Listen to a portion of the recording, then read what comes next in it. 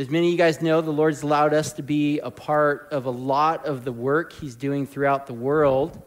And it's always a privilege whenever we get to hear from some of our missionaries when they actually are able to come back and visit and give us a report of what he's doing in those places through them.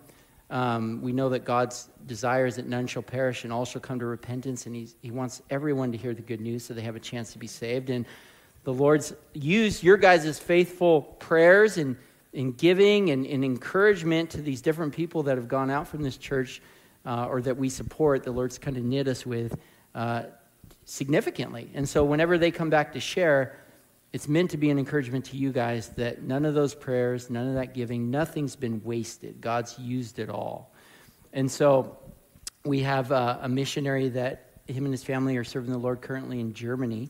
The Lord's doing a great work there. And for those of us that have been going to this church for longer than 6 years this month, he doesn't need an introduction because he's also the founding pastor of this church, somebody the Lord used to profoundly affect my life and many of ours. So I'm going to introduce Jason Beal.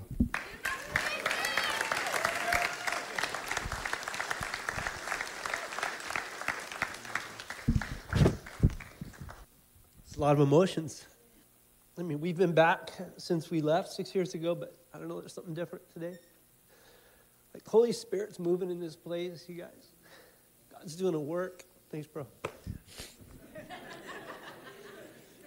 Praise God. God is gut. I bet you can't guess the translation of that. I've been able to, I get invited to the States to speak at a few places, and I took them up on their offer. It's like, if you pay for it, I'll come. So in each one of the places, I've been saying this, and I'm saying it to you, not in any way to make you feel guilty or weird, but it's just as a little check that this is not normal. What you guys just did, it's not normal. I mean, it's normal for you, and it's normal in America in a lot of ways, but the rest of the world, this is not normal. To have this many Christians in one place is not a normal thing. And to be free just to worship and praise God. And I just want to encourage you with all my heart, don't let this be ever taken for granted. Do what you're doing and keep doing it. Because this is not what happens in the rest of the world. Not that I've been to the rest of the world. I don't mean to suggest that. But I do live in a place that other Germans come up to me and say, you know, you live in the most atheistic place on the planet, right? Like, not in Germany. Like, they say this is the most atheistic place on the planet. And I'm not sure you can gauge that or measure that, but the fact that they would say that says a lot. We live in a small village in what used to be East Germany, not West Germany, East Germany, which was under communism, as you guys know, until 1989. And we live in a really spiritually heavy, just dark place. There's a church in every village. I live 25 minutes from where Martin Luther was born and died. I'm about an hour and a half from Wittenberg, which is where he put the 99 Thesis. I'm in the heart of the Reformation. So there's all these little museums, churches of what used to be. And it's dead. This is absolutely dead. A lot of religion, but there's not a lot of just Jesus. Amen? It's a post-Christian, or like we like to say, pre-Christian place. And anyway, so I'm getting kind of ahead of myself, but I just want to give you greetings from the church in Lengefeld, Germany. I live in a little village called Lengefeld. We have about 400 people maybe in the village, but we're about 5 kilometers, 5 miles or so, like 7 kilometers, 5 miles. Anyway, you guys understand. About 5 minutes from a little town called Sangerhausen. It's about 30,000 people, and so everything we need is there. But it's a long story how we got there. It's really not my intention to give you that whole story. I'm a horrible missionary. I don't have any pictures on any of that stuff. Because, we moved there really out of obedience because we felt like the Lord told us to go there and just live there and just be among the people. And we got to know some other Christians that actually moved to our village to be around us because there was like other Christians. And we started this little home Bible study, and we have like 25 people coming to our living room every Sunday. So it's amazing. I have missionaries tell me, we've been in Europe for 10 years and we don't have 25 people ever gathering together. So God's doing an amazing work by his grace. Amen? And so greetings from our little gathering in Langefeld. Greetings from my wife and my son, JJ. And man, they wish they could be here. I wish they were here. I want to apologize now because what's going to happen is as soon as I'm done, I got to go. I literally, we weren't even sure this was going to work, but I got to catch a plane in Seattle. So I got to get out of here. I won't have as much time as I'd like to chill and hang out with you guys. But anyway, I'm a little scatterbrained today, but greetings from everybody. I want to share something from the Word. As you're getting there, it's going to be John 21.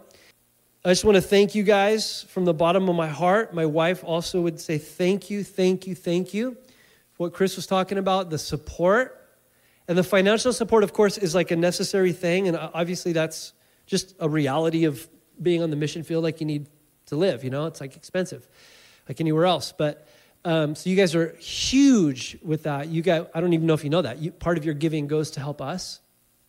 But I would even say more important than that is the prayer, when you guys pray for us.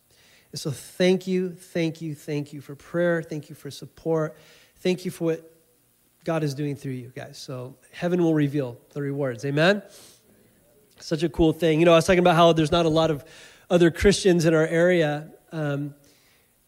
Quick story on that. We had this great family, Karsten and Eula, and their little boy, Timmy. They come to our church, and he's my translator. Awesome guy, speaks perfect German, perfect English. And his wife, Eula, was at this little women's thing in a different city at her old church. And she went to this little breakout court, or what do you call it, like a workshop deal for this women's retreat thing. And she went to the wrong one, and she was all bummed. She was sitting there all salty, like, dang it, I'm in the wrong one. And she just so happened to sit next to this lady, and she started talking to her. And she's like, hey, where are you from? Oh, we live in Zangerhausen now. Where? Zangerhausen. Where's that? I think my sister lives like five kilometers from you guys. And she's like, no way. Well, we should connect. And so they got these phone numbers, just rando, just happened to be there. Well, she contacted her, this girl, and she's like, her name is Justine. She's like, there's other Christian. I've lived here 5 years. I thought I was the only other Christian in this area. I will be there on Sunday. So I saw her pull up. You can tell when someone pulls up because, it's pretty small. So they pull up, and she gets out of her car, and I just kind of open the door to welcome her, and she's there. She's a 24-year-old, 24? Anyway, woman with her little baby, and she doesn't even get to our doorstep, and she starts crying. She's like, I didn't know there was other Christians in this area. You know what I'm talking about? Other Christians. Like, we get so hung up on, what church do you go to? What denomination are you? Let me ask you a question. Do you love Jesus? Praise God. We're on the same team. Do you guys know there's no denominations in heaven? Come on. There's people who are saved and going to heaven, and there's people who are not. That's the only two categories.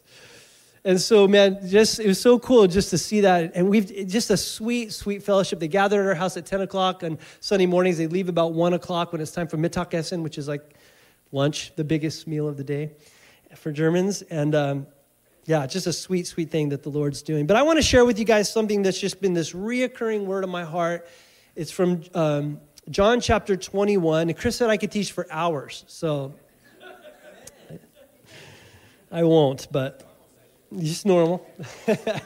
Miss me?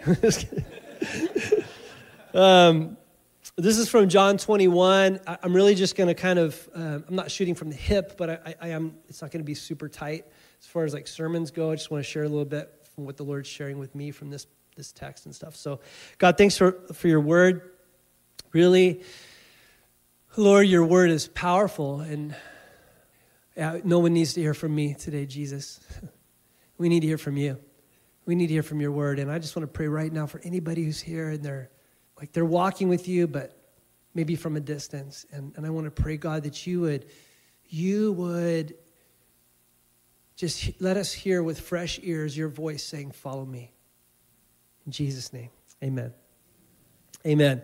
So I'm going to focus in, just in case you have your Bible, I'm going to focus in on verses 15 kind of through 24, at the very last chapter of John 21, or the last chapter of John. But I'll set the stage a little bit. So in John, like right before verse 15, some of your Bibles will say like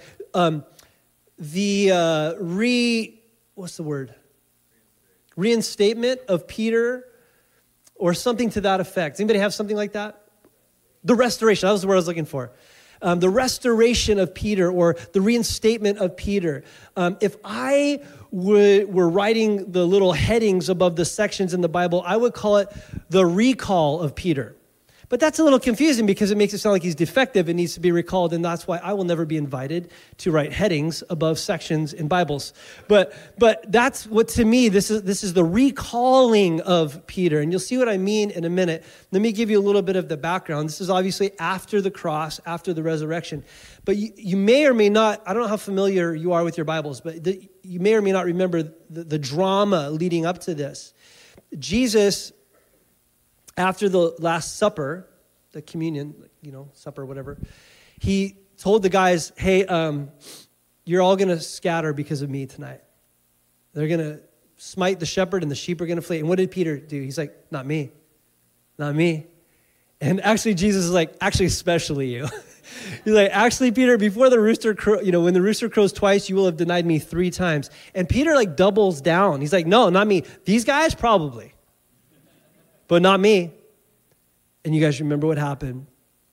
I mean, bless his heart, Peter is the one who pulled out the sword, to defend Jesus. It's always a bad idea to try to defend Jesus. But he tries to defend Jesus in the garden when they arrested him. And then it just goes crazy. They take Jesus away. Peter follows him from a distance into the courtyard. And then he's just kind of like hovering in the courtyard, like trying to I don't know why he was there. Maybe he was, bless his heart. Maybe he was just trying to stay close. I don't want to, say anything negative about it. He was trying, right? But you guys remember what happened? Hey, you were one of the guys with Jesus because you're a Galilean. And he's like, no, I was not. A little while longer, like a slave girl's like, I think, hey, you were one of the guys. No, I wasn't. I don't even know him. By the way, I forget what version it is. I think it's Mark or Luke or John or Matthew. Covered all my bases, can't remember. But one of them was like, the first time he denied Jesus, it says the rooster crowed. Did you guys ever catch that? It was almost like a warning shot across the bow. Peter, careful. I don't even know Jesus.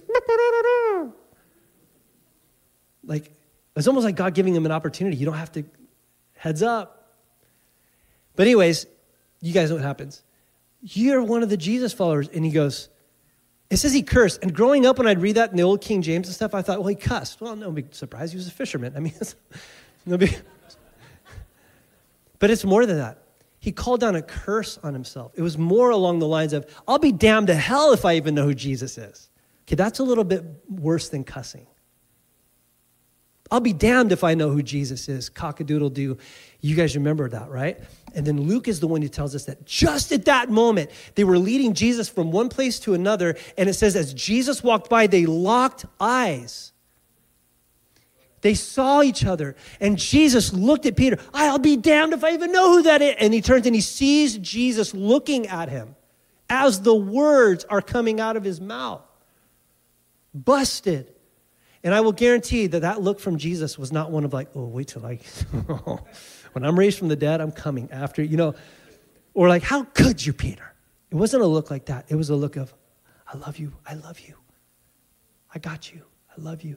But whatever that look was communicating, Peter got it because you know what it says? It says that Peter broke down and wept bitterly and ran out of that place. You ever been busted for your sin? Nowhere else to hide. All of a sudden, you're like the most surprised person in the room because you didn't think you could actually go there. And you went there. And there's no hiding. It's naked. It's open. It's all in front of Jesus. That's Peter. He's in that moment. The word, when it says it broke down and cried, the word in the Greek is actually one word. And this word breaking, it describes a wave crashing over the bow of a boat and just smashing. And that's what the heart of Peter did. He was broken. Anyone ever been broken before God? It's not necessarily a bad place to be. He's broken. And when we catch up to Peter, some time has gone by. By the way, after Jesus raised from the dead, it says, real quick little sentence in 1 Corinthians 15, it says that he appeared to Peter and then to the other guys. We don't have a record of what that meeting was like. and I'm sure it was awesome. But still, when we catch up to Peter right now, I believe personally, and you can fight me over this if you want, but I personally believe we're catching Peter at a very low place in his life. I'm not going to read it all. You can read it later. Please do. The first part of chapter 21 says they're in Galilee. What are they doing there? Jesus told them, hey, after I raise from the dead, go to Galilee. Meet me in Galilee. And so they go to Galilee, but this is during that time where Jesus wasn't with them all the time. He's like coming and going. Like he's just appearing, reappearing. Like I think at one teaching I called him a leprechaun, but then I had to pull that back. Like, don't quote me, don't tweet it or X it, whatever you do now. You know what I'm trying to say? Jesus is not a leprechaun. But he's coming and going. And so they're there in Galilee, and Peter goes, I'm going fishing. And a bunch of the other guys go, yeah, we'll come with you. And it says they went out onto the lake, and they didn't catch anything. Now, I believe personally when Peter said, I'm going fishing, like it wasn't like, it'd be fun today. It's nice. Let's go out and throw a line out in the water and just spend the day fishing. That's not what Peter did. Peter was a commercial fisherman. That's what he did when Jesus called him away from that 3 years earlier. So I believe personally when Peter said, I'm going fishing, what he was saying is, I don't know what else to do. And I don't know where Jesus is. And I'm pretty sure whatever plan he had for my life about me being a rock, I'm clearly not that. So whatever plan he had for me is no doubt done because I have failed. So I'm just going to do what I know what to do. I'm just going to go back. See, I think Peter was at a place where he was lost, broken, confused, and made the mistake of thinking that Jesus thinks like we think. Surely I'm clipped. He thought, I'm going fishing. And the other guys are like, all right, we're with you. And by the way, he's out there all night. They catch what? 0. I mean, that's fresh. That's like insult to injury. At least he could have done well. That would have been one thing. But you guys know what happened? It says that Jesus shows up on the shore next morning. Hey, guys. And they wouldn't have been like too far off. Like they're not in the middle of the lake or anything. Guys, you catch anything? And then a miracle occurs. A fisherman doesn't lie. He's like, no. I'm just kidding. I forget this is like the land of fishermen.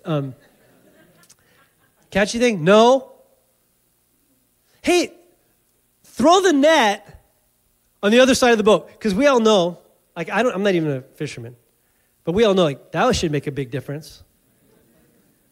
Like the 4 feet, or 1.5 meters.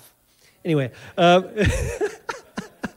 so they throw the net on the other side of the boat, and bam, it just hits. You guys remember? It's like pulling the boat, sideways, and they're like, "What the heck?" And John's like, "That's Jesus." Peter's like, "A little slower, really? You think so?" Pretty sure. Gets on his stuff.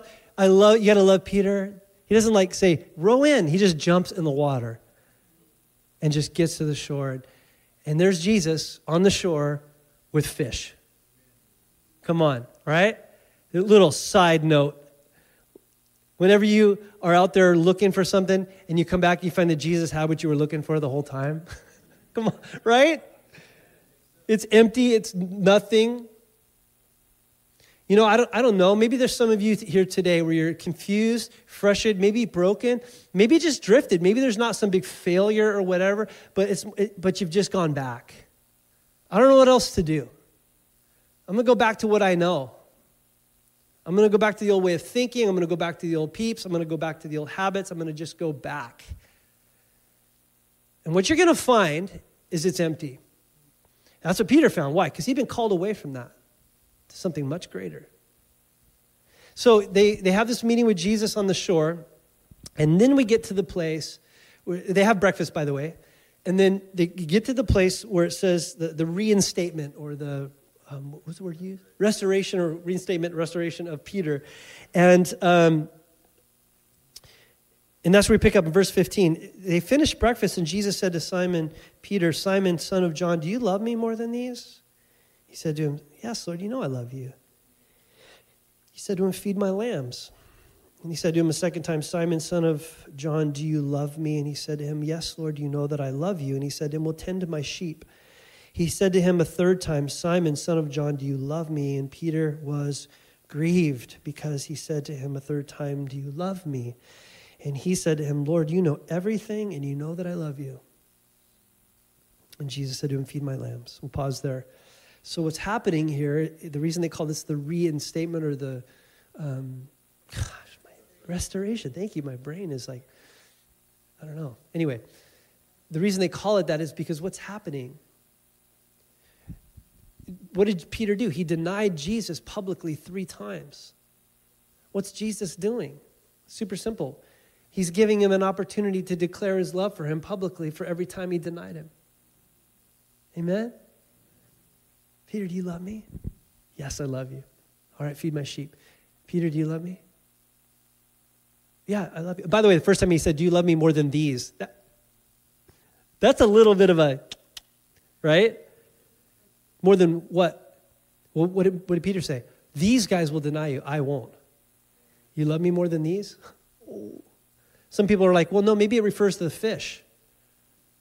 Because they pulled in like 153 fish.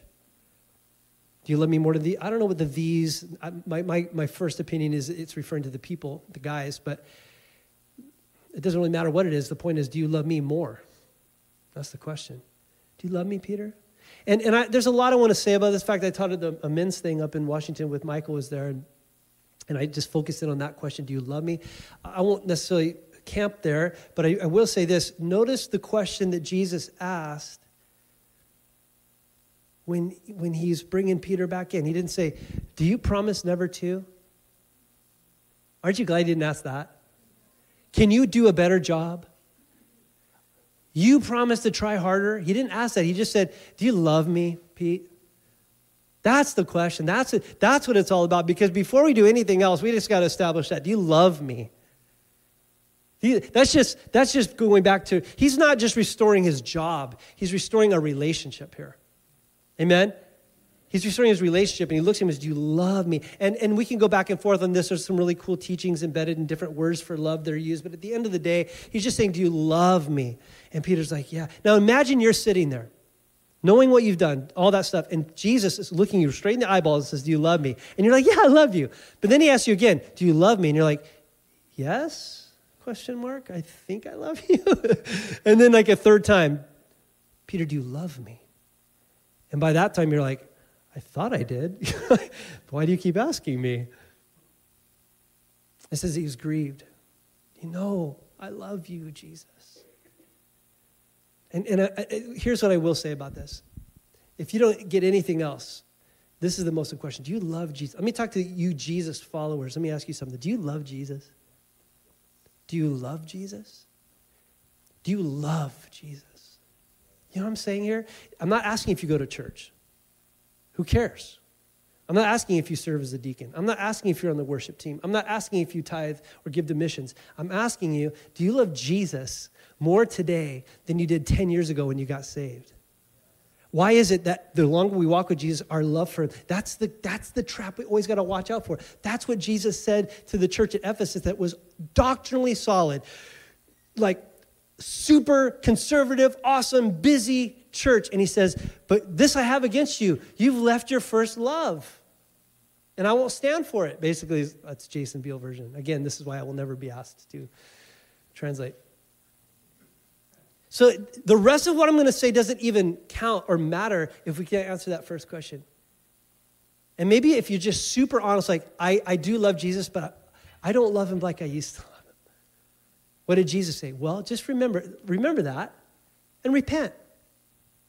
Just go back. Remember how it was and start doing the things you used to do. When you were the most in love with Jesus, what were you doing? Well, I was going to church. Start going to church again. I was reading my Bible. Read your Bible. You know what I'm saying? Jesus isn't like, you don't love me anymore. He's saying, don't let that fire grow cold, man. It naturally will. It does for everybody. Stoke it up again. Come on back. So the first thing he does is I cannot remember this word. He restores him. Kim, you're my go-to from now on. Okay, let's go. Word. He restores him, but he also commissions him. He gives him a job to do. And he says, okay, feed my sheep, feed my lamb. In other words, you're going to be Pastor Peter. And here's one thing I just want to say real quick. I love that Jesus had a specific job for Peter. And I want to tell you something. Jesus has a specific job for you. Amen? We're not all called to be missionaries. We're not all called to be pastors. We're not all called to be worship leaders like full-time staff at a church. But listen, Jesus did not save you just so you could go to church once a week. Jesus has got something for you to do to further the kingdom of God. And that might be being the mom that he's called you to be, or the dad, or the worker. But like, there might be some stuff that he's calling you to do that's beyond you. I don't know. But he wants to use your life for the kingdom of God. Amen?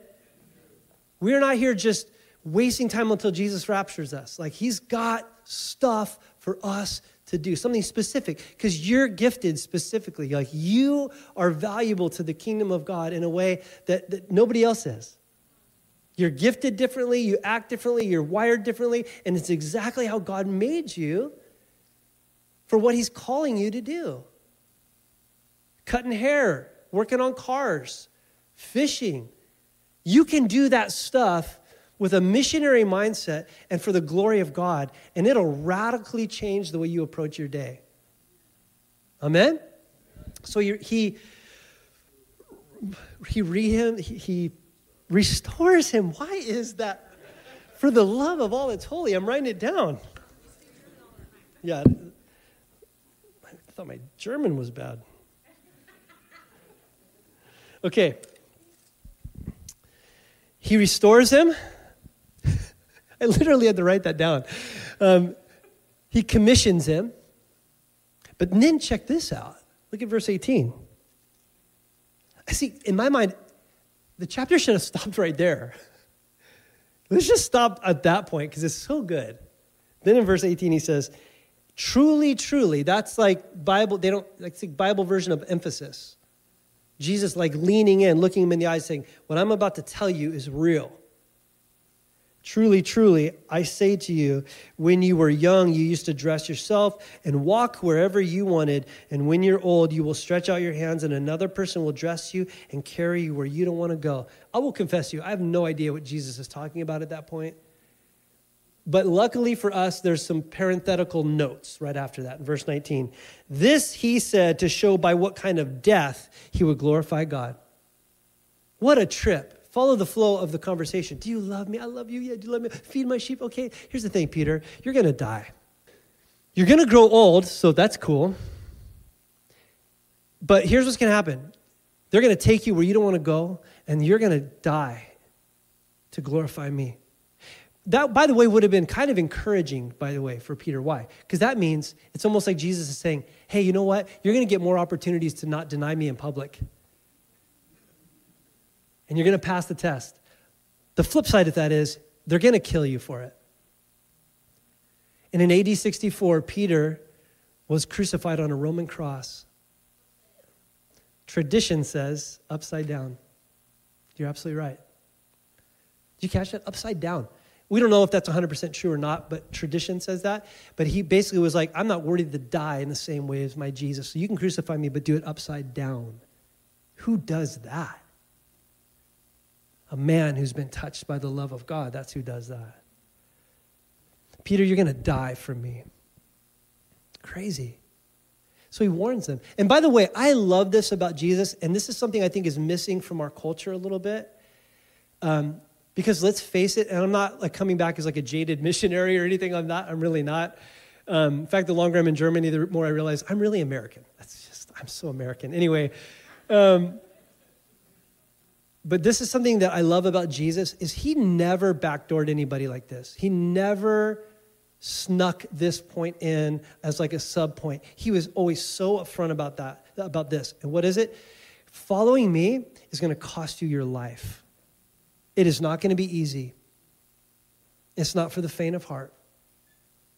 To really be a follower, and we're going to talk more about that in a second. You're going to die, Peter. And then he says these two words. And to me, these last two words of this section are the climax of this. I used to think it was, do you love me? That was the climax. I've changed my mind. I think that these two words are the climax because he says, Peter, when you're old, they're going to die and you're going to die. And it's almost like in my mind's eye, I see Jesus at this point leaning in, looking him square in the eyes and saying, follow me. You're going to die. Follow me. Why is that a climax? Because think about who he is saying that to. That is not the first time Peter has heard Jesus say, follow me. 3 years earlier, Peter was by the same lake as a fisherman, and this new up-and-coming rabbi walks by and says, come and follow me. And it says Peter left the nets, left the boat, left his father, and started following him. Became a full-time disciple. There was another occasion where Peter was with the crowd, with everybody else. Jesus is preaching on a boat just off the lake to kind of use it as like an amphitheater and kind of get off the crowd a little bit. And Peter, some people think is holding the boat for him. And then when he's done preaching, he's like, now, Peter, take the boat out into the water. It's the middle of the day. Go get some fish. He's like, okay, Jesus, maybe you should just preach and leave the fishing to us. But that's not really how it works. But because you said so, we'll do it. Peter takes the boat out. They throw the net in the water. Boom. Massive haul, the biggest catch the Galilee has ever yielded.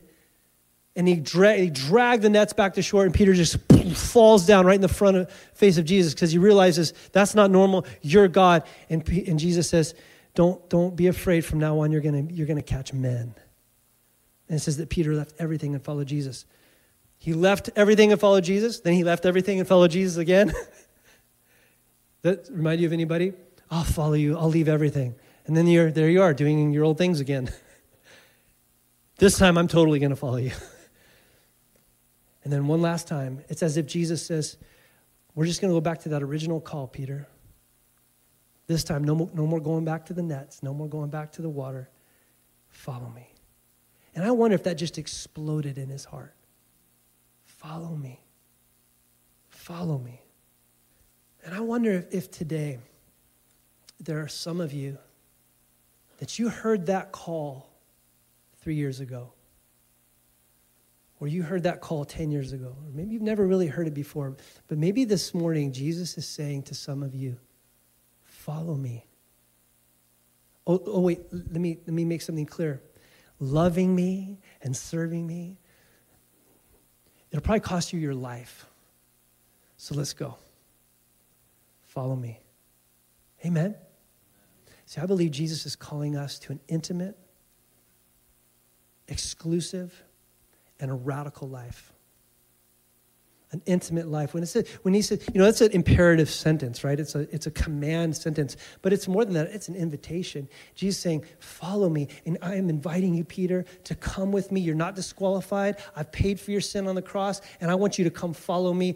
And guys, initially, first and foremost, what that means is an intimate walk with Jesus. And I think Jesus is calling some of us back to that intimate walk with Jesus. Do you remember what he said to the disciples on the day that he called them apart from the crowd to make them officially disciples? In Mark 3, it says he gathered those guys up to him, and it says he called them to be with him, and then he might send them out to preach and cast out demons. What was the first thing it says? That they might be with him. That's what it means to follow Jesus, is that you are with Jesus. And now in their context, that meant where he goes, you go. Where when he stops to eat, you stop to eat. Like he was physically with them. For us, obviously, that looks a little different. But the point is that, guys, he becomes the most important relationship in your life. And listen, he's not sending you out into the mission field and doing this. He's first and foremost saying, come to me. Follow me.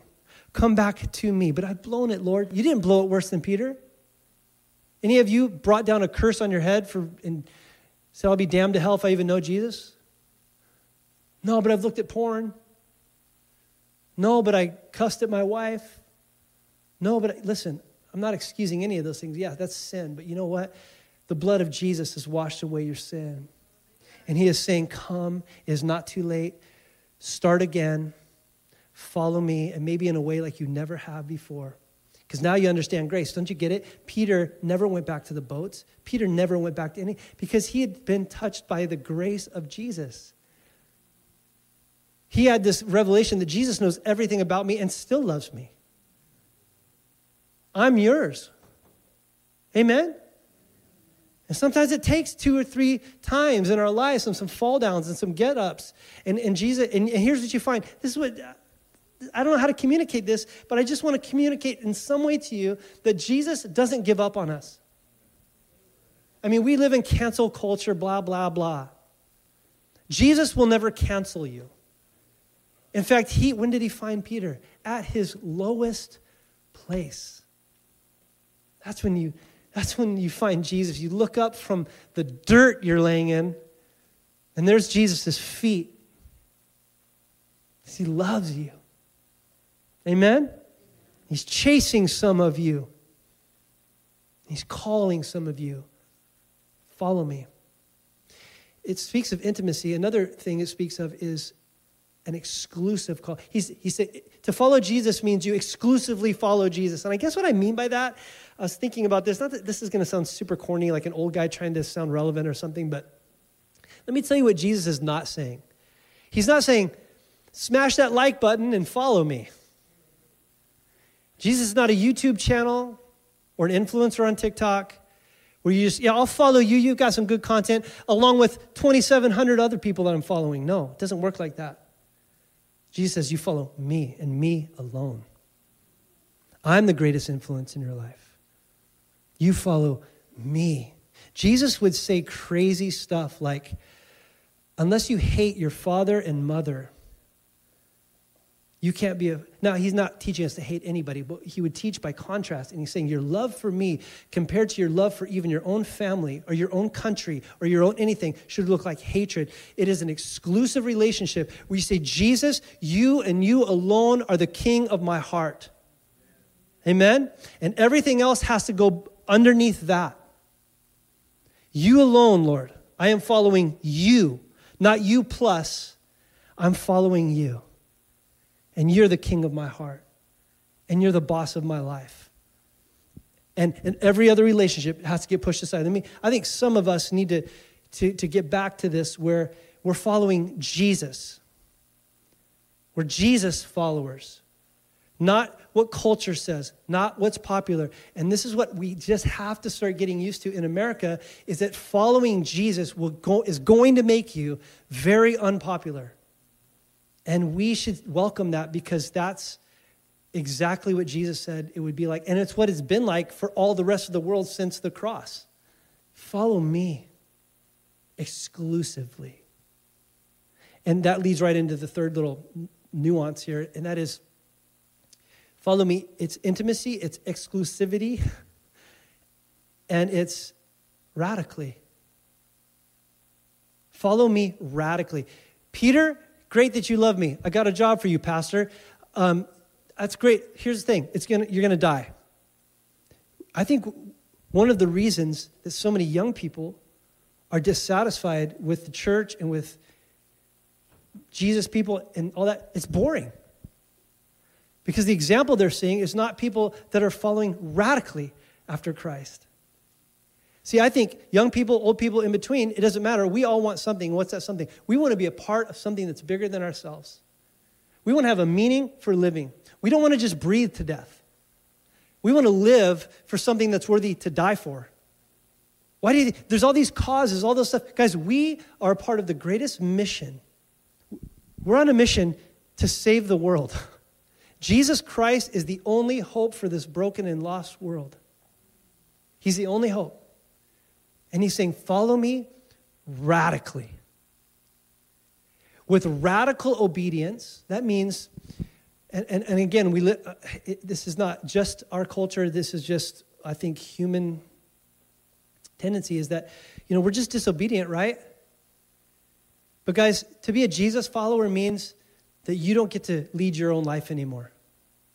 That means you're obedient to God's word. That there's a greater, and this is very, what's the word I'm looking for?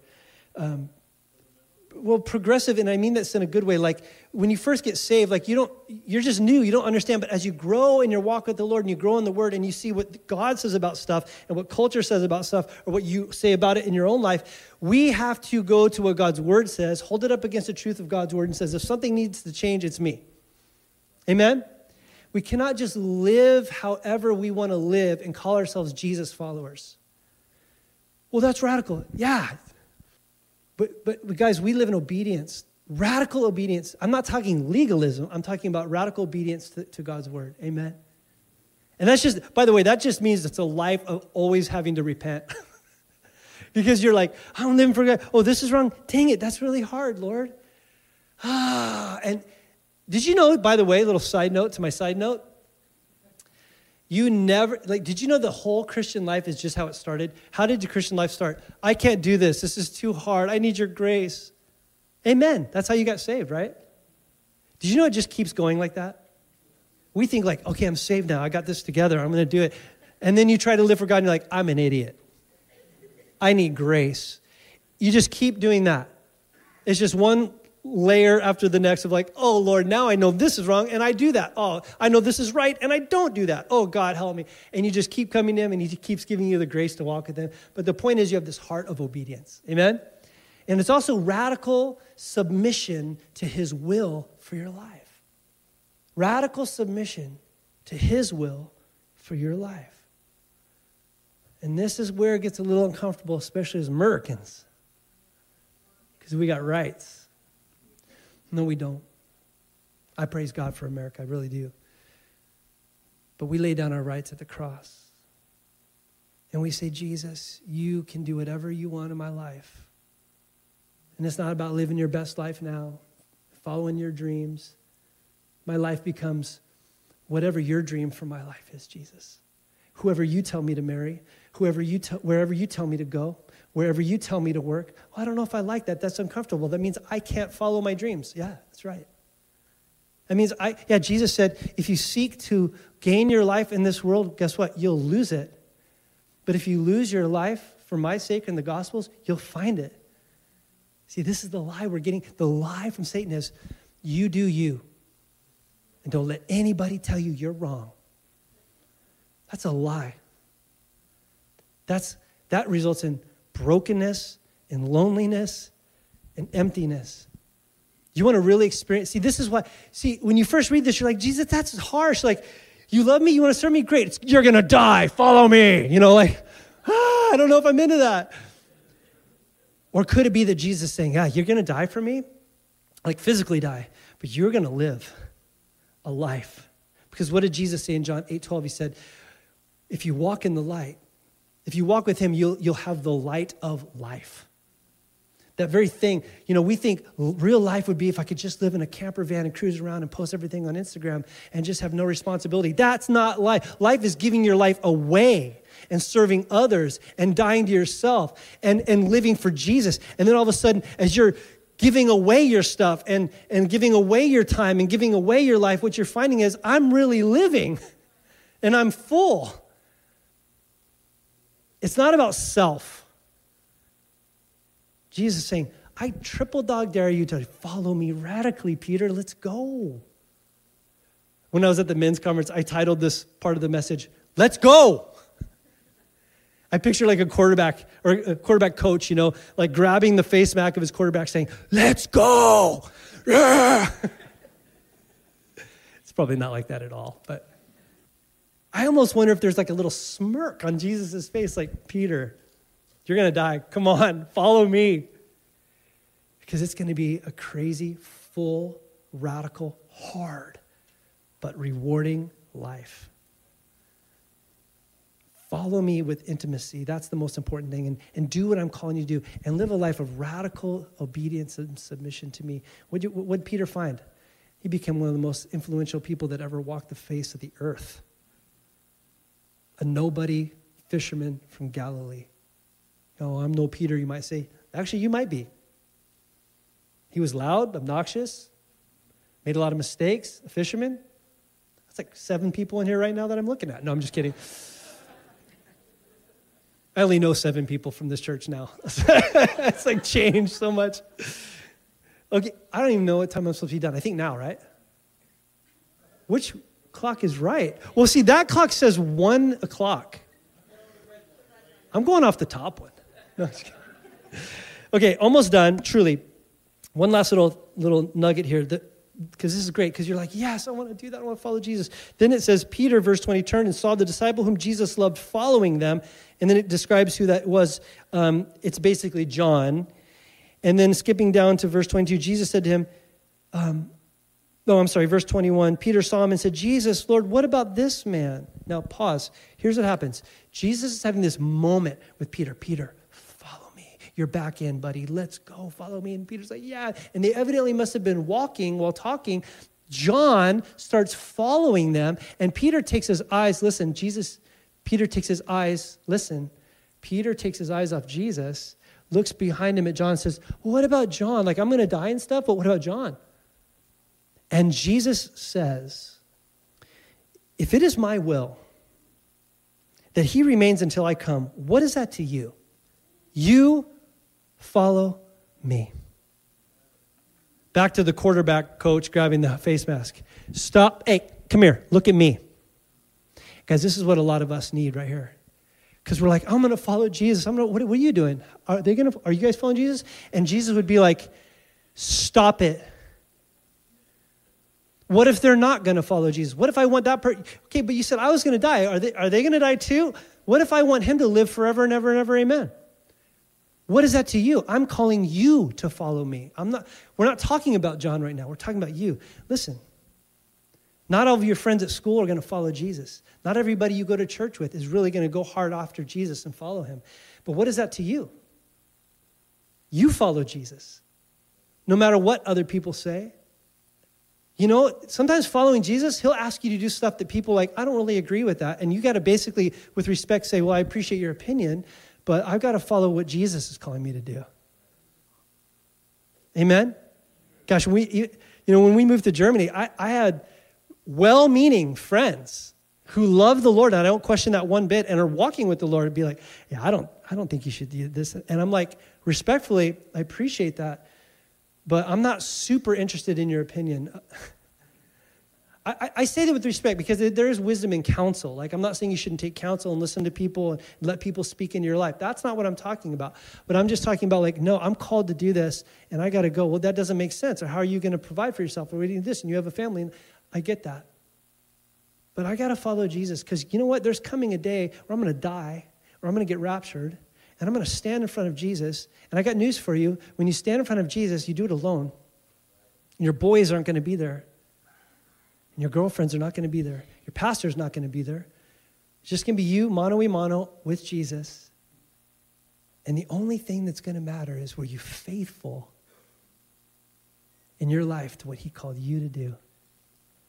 No one's going to be going like, but what about? We're not talking about then. You follow me. Amen? I just want to say this as an encouragement to some of you guys, maybe the younger crowd especially too. Like, don't look around. Because you'll either get prideful or discouraged. You follow Jesus. You just keep your eyes on Jesus.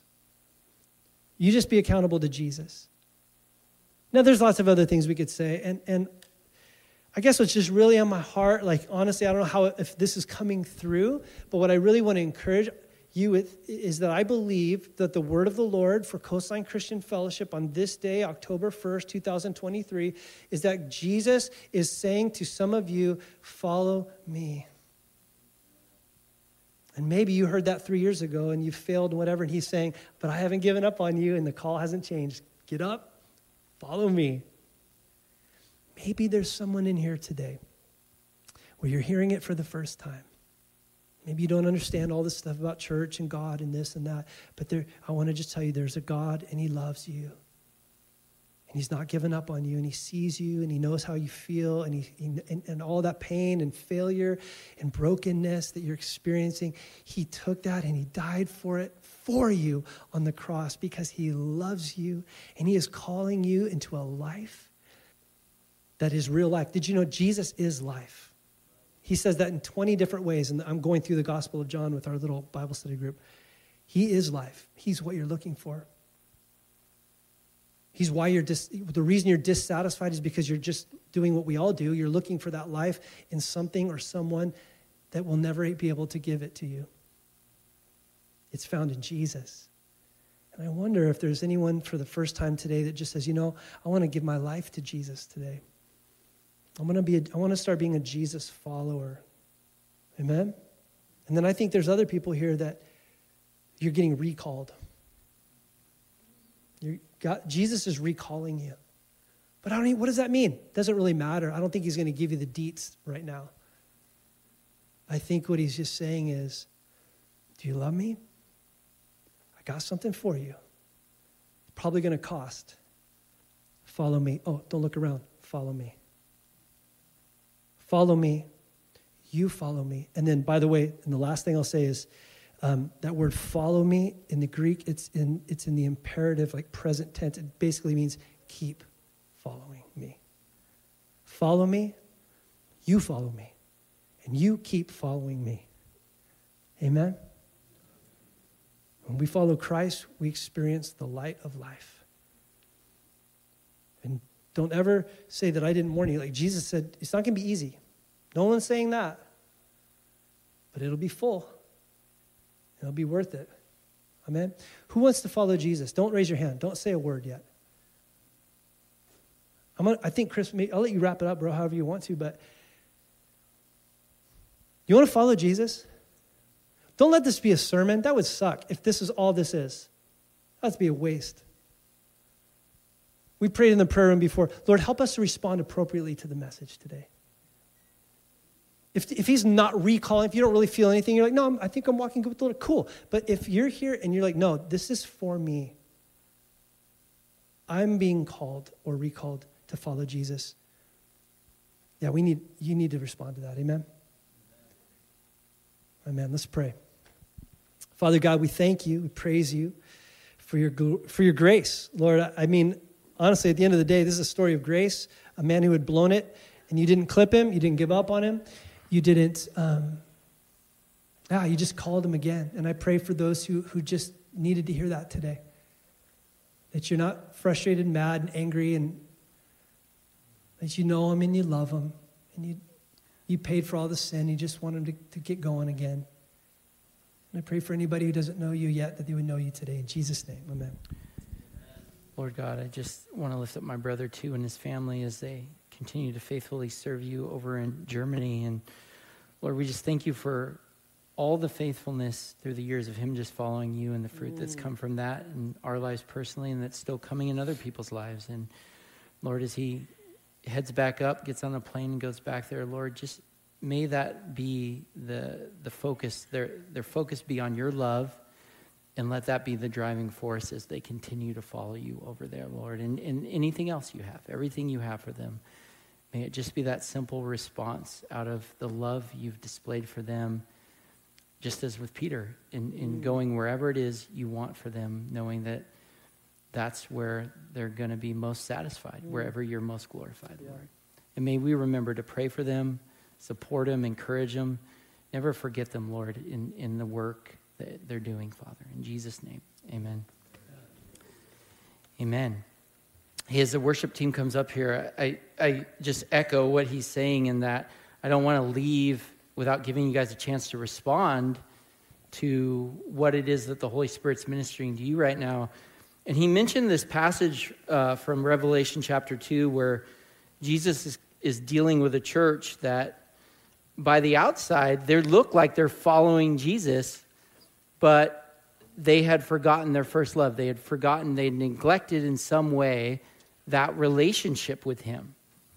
And I think there's a whole nother category of people where there's probably some of us that think we're following Jesus because we're looking at all the things we're doing for him, and we've completely forgot that what's most important to him is that loving relationship with him, because that is what's going to drive us following him.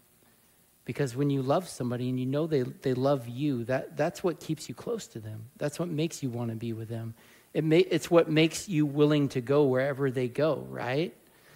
And what he tells this church that's lost their sight of their first love, he says, but I have this against you, that you've abandoned the love you had at first.